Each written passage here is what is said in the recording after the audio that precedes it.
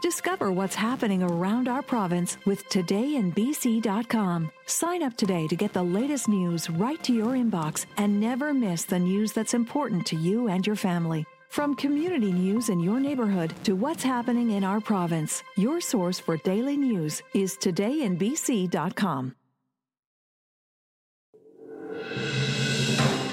Hi everyone, I'm Peter McCulley. Welcome to PQ Beat, the official podcast of the PQB News.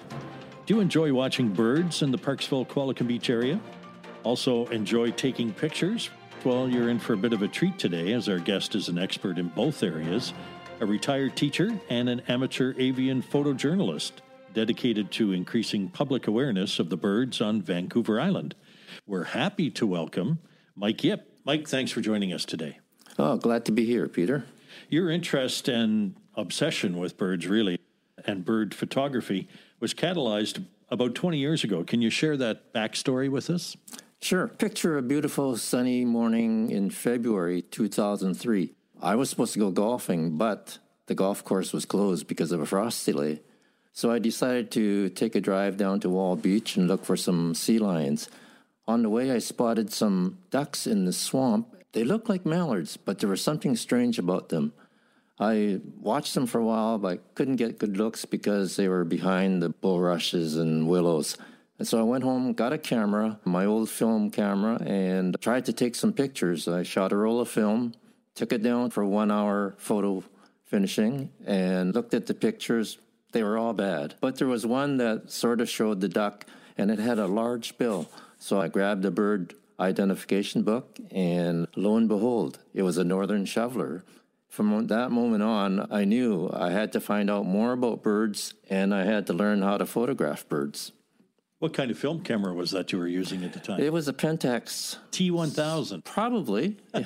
That's what I had. Yeah. I had one of those, and I was never fast enough to get the birds in focus. So. You've written several books, Mike, including A Beginner's Guide to Common Vancouver Island Birds. What was that process like? The first book was quite an issue, actually. By 2004, I had accumulated a fair number of pictures of birds. I decided it was time to do a book. So I did a mock-up, actually printed out about 200 pictures and did a cut and paste mock-up of a book, 128 pages. Then I took it to a publisher that I knew. He was actually the publisher for Heritage Books. And yeah, he was interested, and he said, okay, I'll assign you an editor, and we can get going.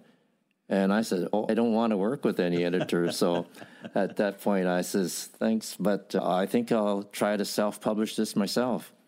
And I started the process, and I got a quote that it would take about $26,000 to print 3,000 copies.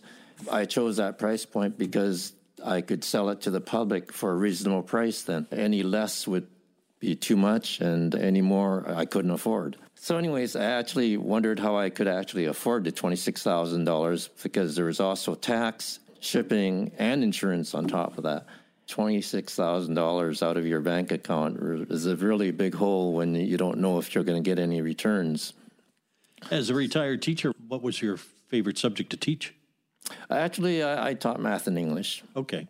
So I had nothing to do with birds. No, but you could be your own editor. Yes. When I was teaching in various schools, including Bolinas, I did sponsor the yearbook club, so I was familiar with putting a book together. So that part was not too overwhelming, but the $26,000 was something that scared the hell out of me. Yeah. I went around and I took my mock-up to various bookstores, and guess what? People were interested in it. And then I took the mock-up to different schools, and I asked teachers if they would be interested. And besides schools, I went to my bank and asked employees if they were interested. I went to various places like Craig Bay Housing Development. And you know what? I actually signed over 600 people who were interested in the book before it was published. I felt better, and I thought I might not lose my shirt. I'm only going to lose half a shirt. A short sleeve shirt. Yes. So are you constantly learning? I would think you would be, as you were a teacher for many years. Absolutely, especially about the birds. And there's always something new happening. For example, in the last 2 years, we had a new white raven. It was different from the white ravens we'd been seeing for the past 20 years. And this one was different from the point of view, it wasn't from the same nest because I was watching the original nest when the other white raven was turned into the recovery center. So now, after 20 years of thinking there was only one nest, we now knew there was two nests. And this white raven was still a white raven, but it was slightly different. So I learned that there's different degrees of leucism with creatures that are pigmented deficient. Mike, you've also built yourself a website. Can you share the details of that for our listeners? That was funny, too, because in 2004, I wanted to share my photos, and I knew nothing about websites, but my son had a little bit of knowledge about websites, and he taught me about 4 or 5 codes in HTML. I was able to build a website with that. It's been online ever since, and I've uploaded probably over 8,000 images to it and written 461 journals. And what's the address of your website? Oh, it's VancouverIslandBirds.com. Okay.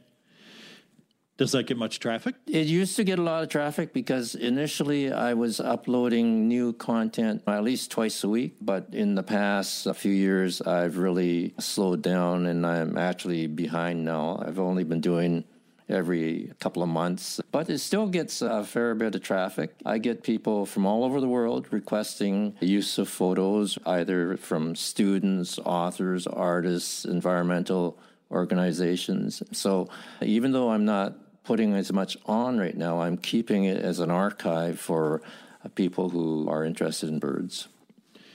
You've shared a lot of your knowledge through books and newspaper columns in the Parksville Qualicum Beach News. You must find that enjoyable to pass along all that information. It's important to me because it's my way of giving back. By educating the public about birds, I think is the first step in conservation because people can only care about what they know about. And I do get a lot of positive feedback. In fact, just a couple of months ago, my wife and I were walking at Harewood Plains, and this lady came along, and she stopped and looked at me, and she says, "Are you Mike Yip, the photographer?" And I said, "Yes." And she bowed 3 times at my feet and said, "Thank you, thank you, thank you. I love your books, I love your photos, and I've learned so much about birds since then." A lot of fun. Yeah, and okay, here's another example. When I put out my last book, I had a phone call from this lady who wanted a copy of the book. So I delivered it to her house. She didn't live too far away. And she gave me a check for $200. And I said, "Oh, it's only $25 for a direct order." She says, "Please keep it. I know the good work you do, and I want you to have this." Nice. That must be very gratifying. So, yeah, it does make me feel good. Mike, if someone is interested in shooting photos of birds, what kind of photographic equipment do they need? Cameras today, digital cameras, they are wondrous things, but you still have to know how to use them. Actually, it's interesting that the technology keeps improving. And right now, the main interest is mirrorless cameras. Unfortunately, they're very expensive. Friends who have them, they've probably spent up to $10,000 or $12,000 for a camera and lens. But the good news is that the DSLRs that they used previously, they're still available, and their prices are much more reasonable. So you can get a decent DSLR for anywhere from between $1,000 and $2,000, and you can get a pretty good lens for around $1,000. For example, a Sigma 150 to 600 millimeters is usually only about $1,000. And so for about $2,000, you can get into the game and start shooting really professional-looking photos. And you need that big lens, right? Definitely. The big lens is very important. Give us a fun fact about birds on Vancouver Island. Do you have a favorite? Yeah, I think my favorite fun fact is that in 2008, I was photographing white ravens at Qualicum ball fields. And when I did my write-up for my website, I declared that the Parksville Qualicum area was the white raven capital of the world. And since then, that fact has been reported a few times over the media, and it has never been disputed. So I think we're still the white raven capital of the world. Excellent. Discover what's happening around our province with todayinbc.com. Sign up today to get the latest news right to your inbox and never miss the news that's important to you and your family. From community news in your neighborhood to what's happening in our province, your source for daily news is todayinbc.com. What was your favorite bird photo of all time? Was there one especially difficult shot that you had to climb a tree to get or something of that nature? My favorite shots are my white raven shots. I have an excellent collection of white raven photos and that a lot of people have been interested in. But I guess my all-time favorite shot was just taken last year when I was at Buccaneer Beach in Bowser. I saw for the first time a pair of eagles with locked claws in the air. They were spinning in a death-defying spin, and I managed to get a couple of shots before they let go, and they did let go. But it's a once-in-a-lifetime thing that you see, and it wasn't too hard to get. You just had to be at the right place at the right time. A friend of mine is a retired photographer, and that's what he says. 90% of good photography is being in the right place at the right time with the right camera. Exactly. You got to get lucky once in a while. So if folks are interested in bird watching, what's a good way to get started, in your opinion? First of all, start paying attention to what's in your backyard. When I first started, I thought, okay, maybe I got a half a dozen species in my backyard. Guess what? I'm now up to 70 species that I've recorded in my backyard. So birds are everywhere. And as for equipment, get a pair of binoculars because that'll increase your count of birds significantly.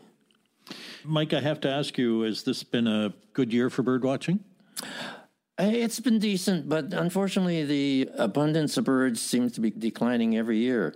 In fact, in 2013, I was looking for birds. It was around August, and I'd been out about 10 times, and I never took a single picture of a bird because I hardly found any. That's when I took up butterflying. So a year later, I published a book on Vancouver Island butterflies, and unfortunately, they're declining. Mike, what does the rest of your summer, early fall look like? Actually, August is a great time for chasing butterflies up on the mountains. Mount Coakley would be a great time for butterflies right now, and so would Mount Washington.